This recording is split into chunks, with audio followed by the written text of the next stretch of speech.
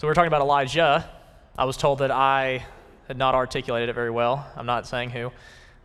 But Elijah, we know his character. He's a very devout man of God. It's so much that he knows who he is, and he's able to face off against the evil forces in Israel, right? That being King Ahab. And so I'm not a fan of making Bible classes very historical all the time. It's not a history lesson. However, in order to effectively understand what the Bible's trying to tell us, you're going to have to learn some history, right? And so part of this is in 1 Kings chapter 16, we're told that King Ahab takes the throne, and what the Bible says that King Ahab is the most anger-provoking to Yahweh that we know. In all the kings of Israel, King Ahab was the most gruesome in the fact that he was just the worst. He was the most evil. He was the one that caused God to be provoked to anger the most or the worst. So that's who we're dealing with here. That's who Elijah's confronting here. And so Jezebel's no better, right? Jezebel is actually the one that's influencing him to worship and promote Baal in Israel, right? This is really important stuff. So, again, Ahab goes to serve Baal, Jezebel's god. This is her stuff. And so this led him to serve and worship Baal so much that he would eventually erect an altar of Baal in Samaria, okay? And he moves that forward. And so kind of something that we need to note is many of us in here are probably married or have been married and whatnot, but people my age here, early 20s, college students and whatnot, who you marry matters. Who I marry matters, right? Who we stay married to matters, right? I heard this from somebody. This is not my quote, so don't quote me on it.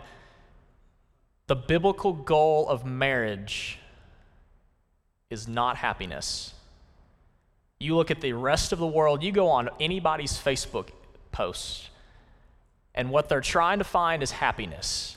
But the biblical goal of marriage and anything that we as Christians do is holiness. And I think I would suggest and put forward that the reason why so many marriages end in divorce, tragically, is because we were all looking for happiness when we're called to holiness.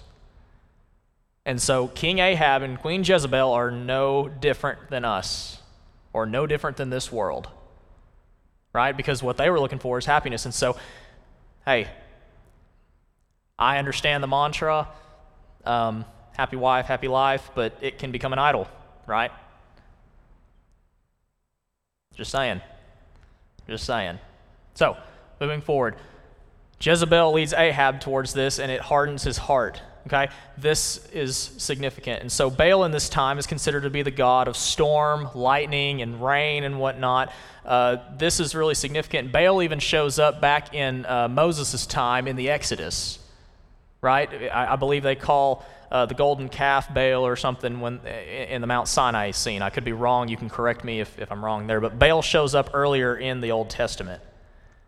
And here comes Baal again. Baal comes in all kinds of forms. But you think about this. We're in the agricultural part of Arkansas, which actually produces quite a bit of agricultural needs and proceeds for the rest of the country.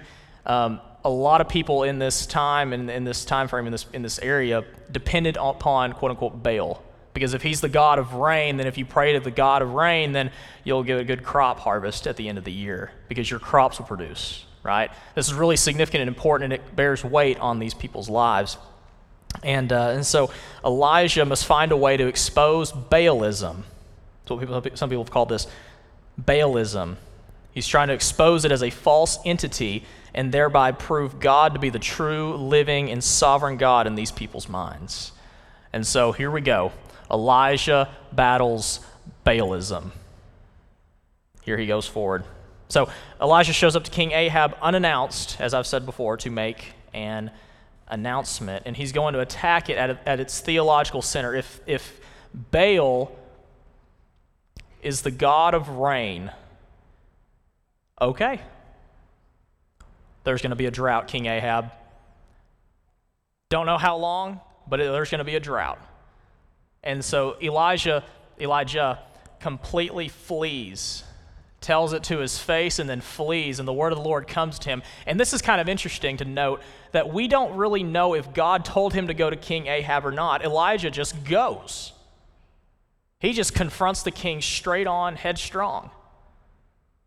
So we don't really know. We can speculate and argue all day long, but we don't really know. All we do know is that the word of the Lord directs him from there to the brook where he's going to be fed by the ravens.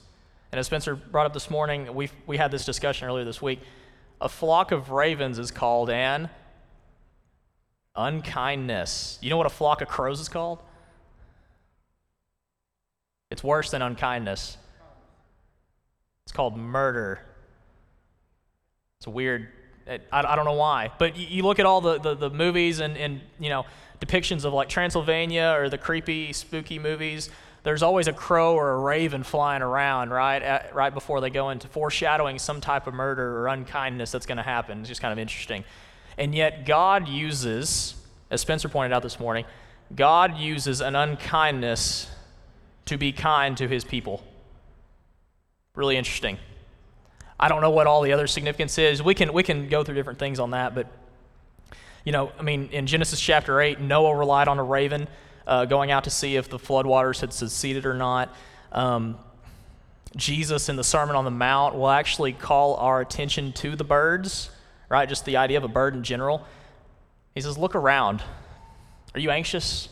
Look around at the birds, how they neither toil nor spin, and yet their Heavenly Father knows what they need, and they're taken care of. How much more is he going to take care of you? Right?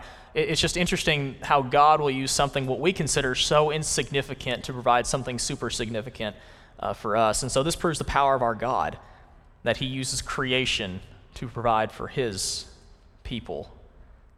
And so Elijah dwells by the brook and drinks from it for a period of time. We don't really know how long, right? In other places we're told that this drought's going to last for about 3.5 years.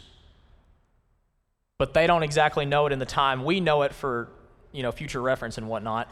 And so the brook dries up. And one of the questions you kind of have to wonder is, God, why would you let the brook dry up? Why can't Elijah just stay there and hide? And, the drought serves two significant purposes or symbolic purposes. Number one, well, first off, it seems as though God has failed, but there's no rain in the land. That's what the Bible says. And so Elijah's now being impacted by the effects of his announcement. Right? It's interesting that Elijah would announce, King Ahab, there's not going to be any rain anymore for a little while, and flees. It's as if Elijah initiates this, and now he's having to suffer the consequences of his very own announcement. It's very interesting. Moses and Elijah are very paralleled. If you look in Hebrews chapter 11, you'll find that by faith Moses was willing to suffer in the sufferings with the people of God rather than bask in the pleasures of the palace in Egypt. Right? And Elijah in the same way is suffering with the rest of Israel. Right? Leaders do not suffer without their people. Or leaders do not. You think about that. I was trying to think of a way to say that. Elijah is not saying like a parent-child dynamic, time out. How many of us have been in time out before? Anybody? Nobody? You were all really good? Really? I don't believe that. Yeah. I had whippings and I had timeouts too, but my mom said I was either going to be the best Christian or the worst criminal, and she was that line, and so I'd hopefully we're turning out okay, but the idea of timeout is like, okay, the parent tells the kid, okay, go sit in timeout and think about what you've done, stare at the corner or whatever, and the parent goes and gets to do whatever they want. That's not the case with Elijah here, because what Elijah's doing is he's sitting in timeout with Israel because now the brook's drying up. And in my mind, I'm thinking this is a way to also get Elijah to be motivated to go somewhere else. And so the word of the Lord comes to him again and says, now go to Zarephath. Go to Zarephath. And notice Elijah's immediate obedience. Verse 8, then the word of the Lord came to him, arise, go to Zarephath, which belongs to Sidon, and dwell there. Behold, the Lord said, I have commanded a widow there to feed you. And so he arose and went to Zarephath.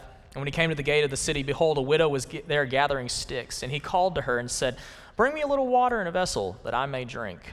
And as she was going to bring it, he called her and said, "Bring me a morsel of bread in your hand." And she said, "As the Lord your God lives, I have nothing baked, only a handful of flour in a jar and a little oil in a jug. And now I'm gathering a couple of sticks that I may go in and prepare it for myself and my son, that we may eat it and die." A little bit about Zarephath. Zarephath is a major port city along the Mediterranean Sea. It was a harbor city in the 13th century BC. It's a very big, flourishing and manufacturing industrial center, right? Maybe like the port of New Orleans, what we think about, really big river system and whatnot in the Mississippi River. This is a major port city, and if that goes down, then a lot of trade and commerce goes down too, and yet the drought has come to Baal's territory. And so Elijah goes to Zarephath, but it's also being reigned by Jezebel's father, so Ahab's father-in-law, and for Elijah, that is dangerous. This is enemy territory here. And yet it's Baal's, quote-unquote, Baal's territory. And so now the drought has come into the heart and center of Baal's territory. And so widows in this time, Elijah meets a widow. Widows in this time, considered to be some of the more insignificant people in that time frame. I'm not really sure what we would consider widows to be today, but there's a reason why God cares about orphans and widows in James chapter 1. It's because they didn't have any inheritance rights usually to their name, and usually they didn't bring a whole lot to the table. And what they're depending upon is other people's charity to keep them alive until their last breath. Take care of the orphans and widows. And so God doesn't care just about kings, but he cares about the widows too. This is significant. No matter how worthless or less valuable you feel, God cares about you. Doesn't matter what title or status or label that you put on yourself, God cares about you. If he cares about the widows, he cares about you. So Elijah finds this widow at the city's gate, and it's kind of interesting. A lot of us in our southern hospitality mindset, we let other people initiate for us, but Elijah's the one that initiates this. He says, "Well, bring me some water. I'm parched. I'm famished. I've taken a long journey. Bring me something. I need this." And so she goes and gets him some water. And on the way, he says, "Actually, bring me a morsel of bread too. I am starving." And she says, "Look, as the Lord your God lives, as the Lord your God lives, I don't have anything. I have nothing worthwhile." And he says, "Bring it anyways." And she brings it. She obeys Elijah. And by the way, this is a foreign woman. This is an unbeliever. This is a non-Israelite. This is, quote unquote, a Gentile. And yet she obeys Elijah. And then God's abundance flows. And her household, and Elijah, they all bask in the abundance of God's grace right there. Pretty interesting.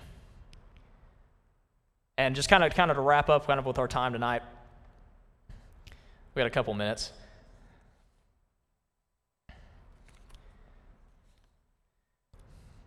I really appreciated Spencer's application this morning on we need more people being an Elijah. Like, we need more people being willing to call out what idolatry actually is and calling it to its face and fleeing if that's what it takes, right? There's all kinds of idols in this world, all kinds of idols that we face today. One of them being, I would advocate, in my personal opinion / judgment, that the biggest idol that we will ever battle in our lifetimes is ourselves. It's not the phone, it's not necessarily whatever other list you can go down. It could be your family, it could be anything. You can make anything an idol. Tim Keller, before in one of his books, Counterfeit Gods, he says the human heart is an idol factory. In other words, we're just producing and manufacturing things, trying to suffice whatever that longing inside is, and yet we look to the resource as the source of fulfillment. We do this all the time and don't even realize it, but I would advocate that the strongest idol that we will ever have to battle or overcome is that of ourself. And you look at our culture today, how how overly therapeutic it can be, how overly selfish it can be. You just go on Facebook, just scroll on Facebook. Look at how selfish we are. Look how self-absorbed we are. Technology is a great tool, and I'm not trying to diminish it. I'm just saying you can just see idolatry right there in front of us. We even have American Idol as an actual show. It's actually kind of funny. Sidebar, and then we're getting to application key points.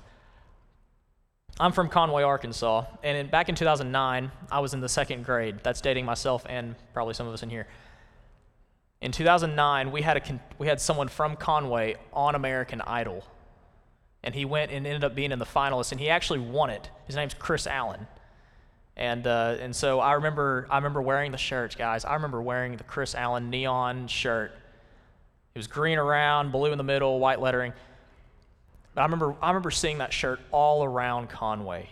You couldn't go down the street without seeing Chris Allen here, Chris Allen there. Vote Chris Allen on American Idol. And we were just on the edge of our seats all the time. And I just look at that. And for a time, we were obsessed with it. It occupied all of our conversation, all of our thoughts, just over and over again. And I couldn't help but think that looking back on that, I didn't know any better necessarily as a 9-year-old kid, but maybe the city of Conway could have fallen into a little bit of idolatry there. Ironically, with American Idol. So let's close with some key points here. First off, God calls us to the ordinary, and he will use it to bless us in extraordinary ways. I think so much about Acts chapter 4. You remember when Peter and John are in, they've healed this lame man, and he's walking and leaping and praising God, and they stand before the Sanhedrin, and so the Sanhedrin asked Peter and John, in what name, by what power did you do this? And Peter preaches to them, and there's no other name under heaven by men to which be saved. This being Jesus. In verse 13, when the Sanhedrin saw the boldness of Peter and John and saw and could tell that they were uneducated common men, they recognized that they had been with Jesus. I think about the widow in this story. God calls it, or even Elijah. The simple obedience of Elijah, the simple obedience of the ravens, the simple obedience of the widow. God calls us to the ordinary. Just do what I said. Focus on the ordinary. Don't focus on what everybody else is doing. Don't focus on what other churches are doing. Don't focus on what everyone else in the world's doing on Facebook. Focus on me. Focus on the ordinary, and I will bless you in extraordinary ways. But you've got to focus on me. Otherwise, nothing else makes sense. You're going to substitute the source for the resource. Are you tracking with me? Secondly, obedience leads to providence. This story does not occur, it doesn't flow very well if Elijah doesn't obey God. Elijah will probably get beheaded if he doesn't obey God. Elijah does not get fed if the ravens don't obey. The widow does not have an abundance for her son if she does not obey Elijah. It's almost this trifold thing. Obedience leads to divine providence. I'm not saying we're working for our salvation, but there are so many blessings and what's the word? There's so much provision and blessings in the commandments of God if we're just willing to walk through the door for them. And God is looking to bless you, but you've got to walk through the door. You've got to be willing to be obedient, because obedience leads to providence. You think about Paul with the Philippian church. He's rotting in prison, yet he's so abundant, and they're taking care of him. You think about him with the Corinthians, and you even think about feeding the 5,000, the little kid bringing his Lunchable. What we would consider a Lunchable, he brings it to Jesus and yet multiplies all of this to feed 5,000 and more, where there's 12 baskets left over. If you bring what you got, God will bless it. We just got to bring what we have. Something that I think really is important is God will always provide for his people. Question is, are we focused on being his people? Because if we're trying to be everything else, We get scattered, we get confused, but if we're focused on being his people, God will provide for his people. We just got to be focused on being his people. That's the ordinary. I'm a child of God. I'm a child of the King. That's where I stand. I don't want to be known as someone who did all these great things and was quote-unquote successful if it doesn't mean that I don't get to be with Jesus. Are we people like that? Or do we like the labels? Do we like the counter superficial labels that we can put on ourselves, but not and really just be dying inside? God wants to bless his people. God looks to bless his people, but we got to be focused on being his people. And then fourthly, bring what you have, rain or shine, drought or hurricane, bring what you got. Spencer took the approach this morning on we need to be Elijah. But how many of us today, and I'm not knocking that application, that's a great application. We need people calling out idolatry in its face. How many of us, though, feel qualified to go to a King Ahab and tell it like it is, and then go and hide and depend upon God like Elijah did? How many of us would say we are there in our faith right now? My point proven. That's very true. Most of us, I would say, probably feel like the widow. We feel like we don't contribute a lot. We don't feel significant. We are on our last leg spiritually, and we're just looking to have our last meal and go in peace. But Elijah does something significant. He says to the widow, whatever her name was, bring me what you have. Bring me that jar of oil, the jar of flour, and whatnot. There'll be enough as the Lord lives. And so my question and my challenge for you is this, and myself as well. What is that jar of flour, what's that jar of oil that you are holding back from God? Because until she surrenders that, the providence doesn't flow. Until she surrenders, she doesn't feel the benefits or blessings that God is going to provide for her. It's only after surrender. And so what are we still needing to surrender as people of God to be in better relationship with God? If God can do this with a foreign, non-Israelite, Gentile woman, a pagan, how much more can he do it with his people? If they're willing to surrender. You know what baptism is? Repentance and baptism is just surrender. That's why I hate the argument about whether or not baptism is a work or not. It's because you are literally saying, I surrender, and that you fall back. And you immerse yourself in God. And God immerses himself in you. And you surrender and say, I'm waving the white flag and I'm following him. So often, though, we don't really think about surrender after that. Baptism is a great reference point, but if we don't surrender after, it's what are we doing? So what's in your jar? What's your jar of oil? What's your jar of flour that you need to surrender to God? And how can you take that throughout the rest of the story of Elijah? Because if you're willing to surrender this jar of flour, this jar of oil, you will stand the contest on Carmel. You need only surrender. Thank you for your time tonight.